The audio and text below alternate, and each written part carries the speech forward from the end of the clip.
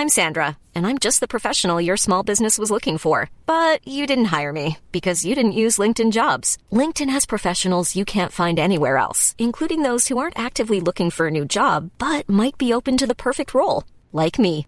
In a given month, over 70% of LinkedIn users don't visit other leading job sites. So if you're not looking on LinkedIn, you'll miss out on great candidates like Sandra. Start hiring professionals like a professional. Post your free job on linkedin.com/people today. Hey there, it's Michelle Norris. I'm host of a podcast called Your Mama's Kitchen. When I travel, I'm usually looking for a way to find a taste of home when I'm not at home. And one of the things I love to do when I am at home is entertain. And Airbnb allows me to do that. When I was in California recently, I rented a house that had a great kitchen. And when we were sitting around the table, we're all thinking, we're in someone else's house. Someone could be in all of our homes as well. If you have a home, but you're not always at home, you have an Airbnb. Your home might be worth more than you think. Find out how much at airbnb.com/host. Millions of people have lost weight with personalized plans from Noom. Like Evan, who can't stand salads and still lost 50 pounds. Salads generally for most people are the easy button, right? For me, that wasn't an option. I never really was a salad guy. That's just not who I am. But Noom worked for me. Get your personalized plan today at Noom.com. Real Noom user compensated to provide their story. In 4 weeks, the typical Noom user can expect to lose 1 to 2 pounds per week. Individual results may vary.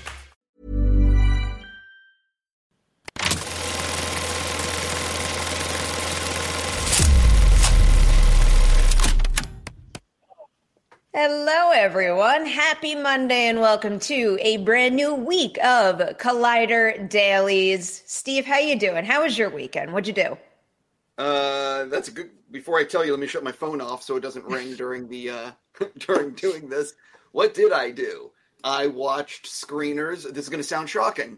I watched things I needed to watch for interviews this week, and I also spent a lot of time picking winners for our screenings that are coming up this week. So basically, I just did my normal weekend.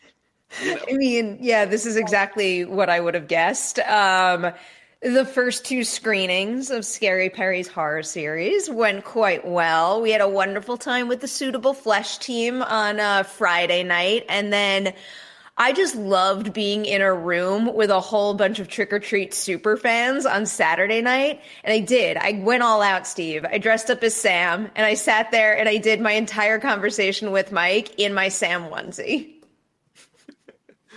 Was Mike happy or was he like, please move backwards?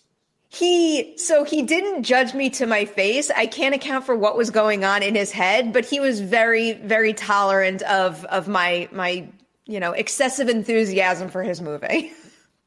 I would imagine. I mean, it can't be bad to be, having a super fan asking you questions. Yeah, I could have gone on and on. He was very generous with his answers. I'm dropping in the link really quick to the landmark ticket sale page for our last 2 screenings in the series, which are The Final Girls on Friday night, and on Saturday night it is Lights Out. So go get tickets. They're only $5.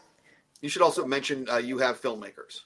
Oh, maybe. Yeah. We have the directors of both movies. They're going to be there for Q&As. I'm very excited about both of those conversations. The Final Girls was one of my favorite movies of 2015, and I think that movie deserved way more love than it got. And then with Lights Out, again, it was one of my favorite movies of 2016, and it's real damn cool that launched David F. Sandberg's career, and look at what he's done since. It's wild. Yeah, for people that don't realize, Shazam 2, plus there was something else that he did. Annabelle Creation. There it is. I couldn't remember that. That movie's real damn good too. After not loving the first Annabelle movie, the fact that I loved the second one as much as I did, I mean, big applause for him because that movie's great. So moving into the box office. Oh, we have to talk about box office, don't we? So here's your weekend box office report. I'll give you the top 5 to start. Number 1 is Taylor Swift, The Eras Movie, with $31 million more. Then we have Killers of the Flower Moon, which opened up with $23 million. Then at number 3, it's The Exorcist Believer with $5.6 million. Number 4 went to Paw Patrol, The Mighty Movie with $4.5 million. And then number 5 is The Nightmare Before Christmas with $4.1 million. That one's kind of cool. It's for a 30th anniversary re-release.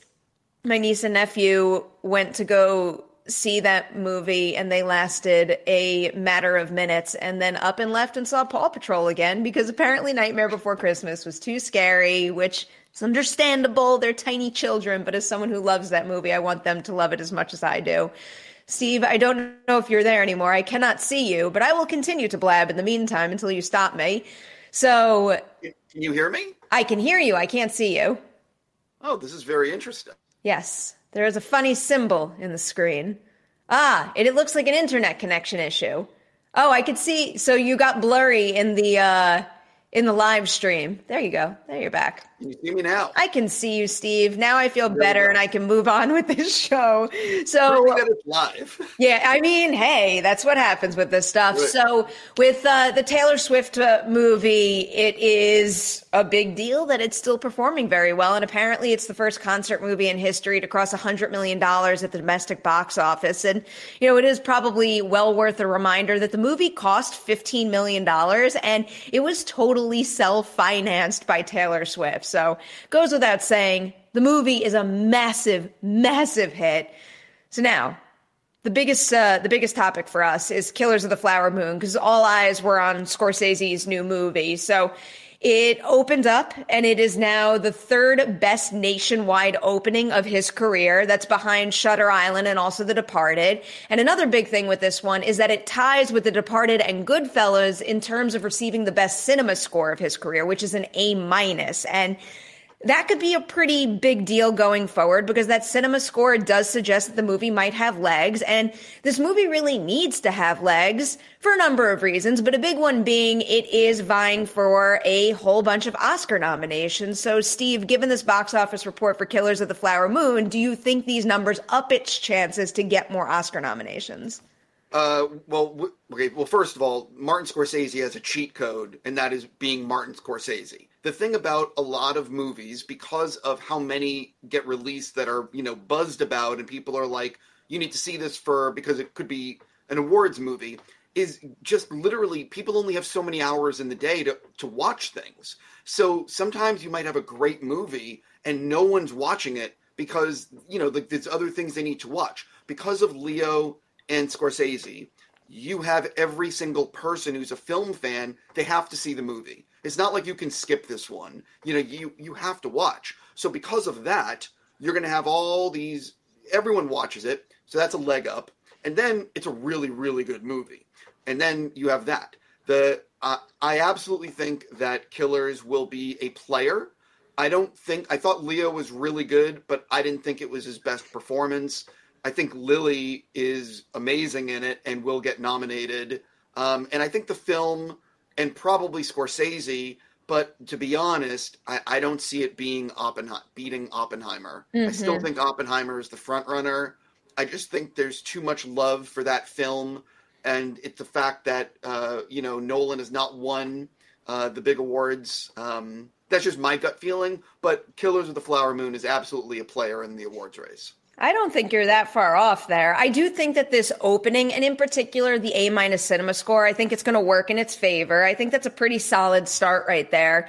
The thing that I keep thinking about with the award season race is I do think that Barbie and Oppenheimer are just going to continue to make a whole lot of noise this season. But then I think we're going to wind up with a bunch of things that come out the gate early on in the season real hot. We're talking about them nonstop. And, they might still be in the conversation when nominations are announced, but we're going to see their chances slowly fizzle out and there'll be a little less heat behind them. And I do think Killers of the Flower Moon is likely going to be one of those movies. I still think it's going to get a ton of nominations, but I don't think we're going to be talking about it going on to get that many wins. You know which movie, Steve, I think is going to climb until the big night? Let me guess. Yes. Hold on. I want you to guess. I'm going to go with the Marvels. I thought you were going to give me a serious answer, man. No. The one that I have a whole lot of faith in, I have a whole lot of faith that it's going to build momentum and it's going to get a wider and wider fan base is The Holdovers. Oh, I was going to say John Wick 4. But yeah, The Holdovers. That too. Yep. I do think The Holdovers is going to have stronger and stronger chances as we progress throughout the season. I personally think it's nominated for Best Picture, Paul Giamatti for Best Actor, probably Best Screenplay. And I mean, Alexander Payne could get nominated as well. I mean, The Holdovers is one of my favorite films of the year. And I mean, listen, I think Leo is a tremendous actor, but Paul Giamatti owns, he's so phenomenal in that movie. That, there's not even a question in my mind that he's the better performance. I am right there with you. And Oscar talk is something we'll revisit on Collider Dailies every once in a while when a new movie comes up that warrants that conversation. So we'll be returning to this very soon. But in the meantime, we have to move over to the biggest story of this whole episode of Collider Dailies. I'm Sandra, and I'm just the professional your small business was looking for. But you didn't hire me because you didn't use LinkedIn Jobs. LinkedIn has professionals you can't find anywhere else, including those who aren't actively looking for a new job, but might be open to the perfect role, like me. In a given month, over 70% of LinkedIn users don't visit other leading job sites. So if you're not looking on LinkedIn, you'll miss out on great candidates like Sandra. Start hiring professionals like a professional. Post your free job on linkedin.com/people today. I'm so excited about this, Steve. Paddington in Peru officially has a release date. January 17th, 2025 is now my most anticipated date in the next 2 years. I'm so excited about that movie coming out. It's actually coming out in the US 2 months after it's released in the UK. So I feel like I might have to plan a trip to the UK specifically to see it early on November 8th, 2024. I was literally going to ask you, are you flying to the UK to watch it early? I mean, I hope. I'd love to do something like that. I don't know if I could justify a whole trip out of my own pocket, but maybe plan some interviews there or something. I don't know. I don't understand why the release date is so much later in America, but there obviously is a reason. I need to look at the release schedule, but I think they might have done that for one, if not both of the Paddington movies beforehand. I feel like at least one of them had come out early in the UK compared to the US, but Paddington is it's so wonderful. I'm so excited. Just in case anybody out there needs a refresher on what Paddington 3 is going to be about, as you probably expect from the title, the movie's going to see Paddington going back to Peru to visit Aunt Lucy, who now apparently lives in the home for retired bears. And the Brown family goes along for this trip, and they get involved in some sort of mystery that apparently is going to take them through the Amazon rainforest and to the mountain peaks of Peru. So a wild adventure for Paddington in Peru. I'm very, very excited about this movie. I really, really love the first two. The big difference between the first two and this new one is that we have a different director. And I'll be completely honest, when you deliver two really great movies like Paul King did with the first Paddington movies, and then you switch up the director, I'm going to get nervous. Especially when that director, Dougal Wilson, it's going to be his feature directorial debut. That's a big movie to debut with, and I'm not super familiar with his commercial and music video work, but apparently he's very talented in that sphere. And if the team behind these movies entrusted him with the third film, I would like to believe that he's up for the challenge. So I got a whole lot of faith in him and the entire production. I want more Paddington. Yeah, for people that have not seen Paddington or Paddington 2, they're phenomenal. I mean, they are phenomenal movies. I'm optimistic about Paddington 3 because Paul King came up with the story. He's executive producing or producing. I'm sure he's going to be involved in the edit. But this goes back to why I'm so excited for Wonka with Timothée Chalamet, because Paul King directed Wonka. And Paul King is a very, very talented filmmaker, which is why I believe Wonka will be something good. And possibly something special. But yeah, I mean, look, I'm super looking forward to Paddington 3, and I really hope it's awesome because it would be 3 for 3. Those first two are amazing.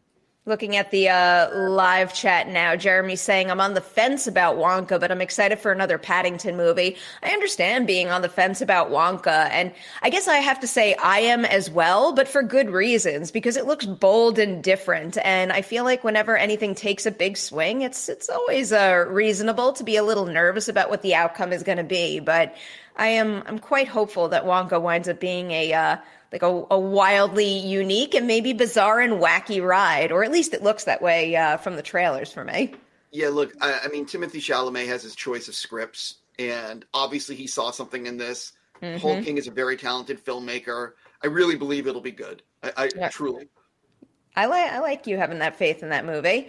All right, let's go on to our last topic. This is it's not a newsy topic. It's just like a fun story, and the two of us are also big poster fans ourselves. So we wanted to use this as an opportunity to show off some of our own. But the story here is that apparently Leonardo DiCaprio might own one of the most expensive movie posters out there. So I'm going to read a little from the Collider.com article to give you context. So apparently, the international poster for Metropolis sets the record for being the most expensive poster. And then the article goes on to say, and I'm reading directly from it, a version of the poster sold for $690,000. It isn't the original, but the overseas version of the poster. It was sold in London by the Real Poster Gallery to an unknown U.S. collector for an original price of £393,000 and is just one of 4 copies known to exist worldwide. According to the Guinness World Records, those copies reside in New York's Museum of Modern Art, Berlin's Film Museum, as well as another undisclosed private location. The rumored buyer is Leonardo DiCaprio. What do you think about Leonardo DiCaprio possibly owning that poster, and also just in general, someone spending that sum of money on a poster?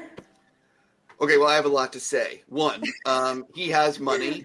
And if he wants to buy a classic poster with his money, I think more power to him because he's going to take care of it. 2, if you've ever seen pictures, I've been to Lucasfilm, and George Lucas has an insane movie poster collection. Spielberg has an insane movie poster collection. Scorsese, M. Night, the list of directors and people in the industry that have collected these amazing posters, it makes sense. I mean, this is what they're passionate about, and if I had that space and that kind of money, I would do the exact same thing.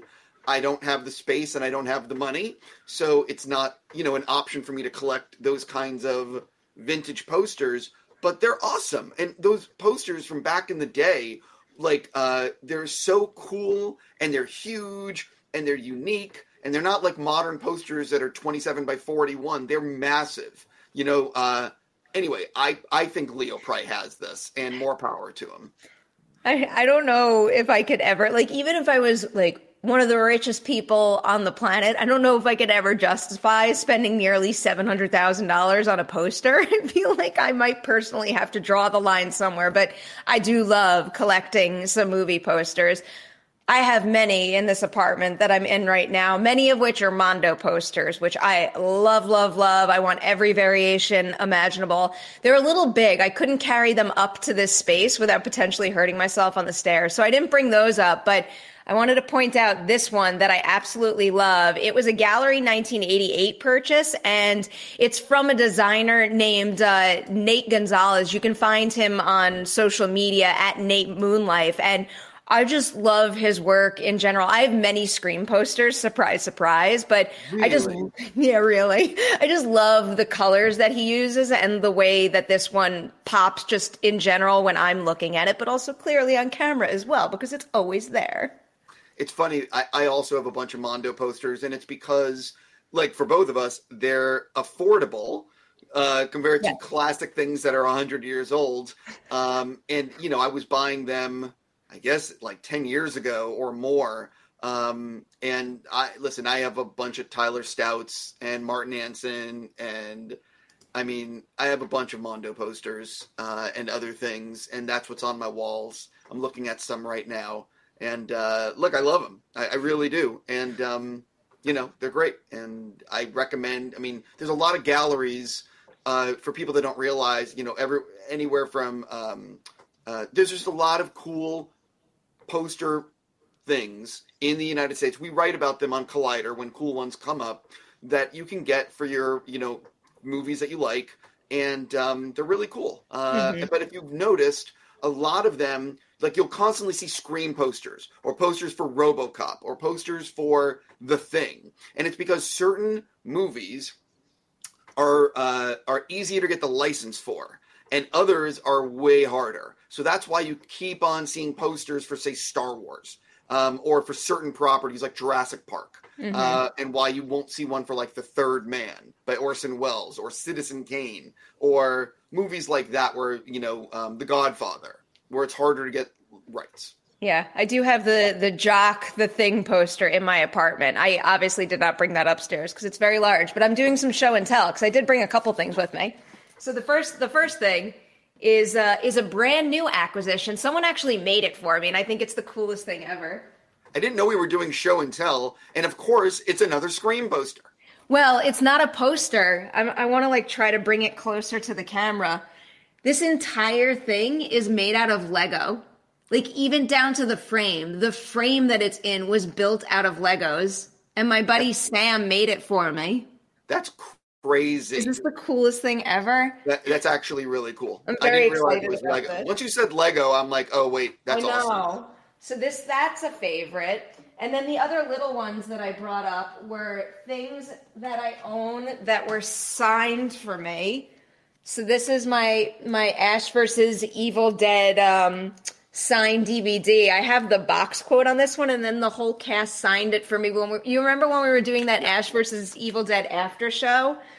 So I love that one. And then the other one I brought is Jesse Buckley signed this Wild Rose vinyl for me, and I love this movie. I think this movie deserved an original song Oscar nomination that it didn't get, but also Jesse was one of the very first guests on Collider Ladies Night for Wild Rose, so I cherish that as well. I'm going to ask you a question about that one with Jesse's signature. So that frame... Do you have that in the sunlight, or do you have that in No, it's not in the sunlight. I was going to say, if you have posters in the sunlight, this goes to everybody. Yes. You have to have UV protection. Yep. Otherwise, the poster will fade.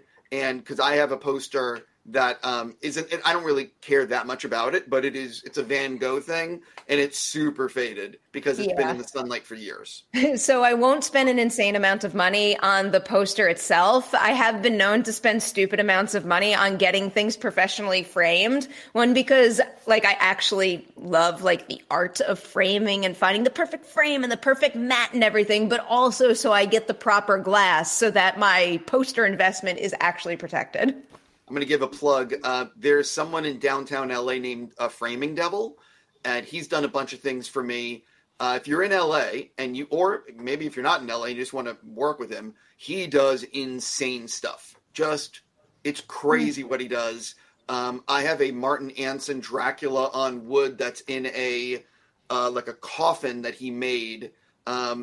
He did I didn't know we were doing show and tell, but I have this Shaun of the Dead bat with all the guys signed it, and it's inside a bloody case that he made. He does amazing work. Amazing. Steve, every episode of Collider Dailies can be show and tell. Next episode, bring something to show it off. That is it for. I didn't realize I could. It's sitting over there, but it's far enough away from Dude, we make the rules on this show. You do whatever you want. Sure. I didn't. It's anyway. But, all right. That is the end of today's edition of Collider Dailies. We will both be back tomorrow. Is there anything you want to plug before we sign off, Steve? Yeah. I still have a few tickets for the holdovers in New York and LA, because we're just in bigger theaters than we normally are. So if you want to go, just go to Collider.com. Just type in the holdovers screening Collider in Google. It'll pop up and you can do that. And I haven't picked winners yet for Invincible Season 2 premiere special screening with Robert Kirkman. I'm doing that later this week. So if you want to go to the special screening that we're doing of Invincible Season 2 before it's streaming, again, just type in Invincible Season 2 screening Collider on Google, and the article will pop up and it'll tell you what to do.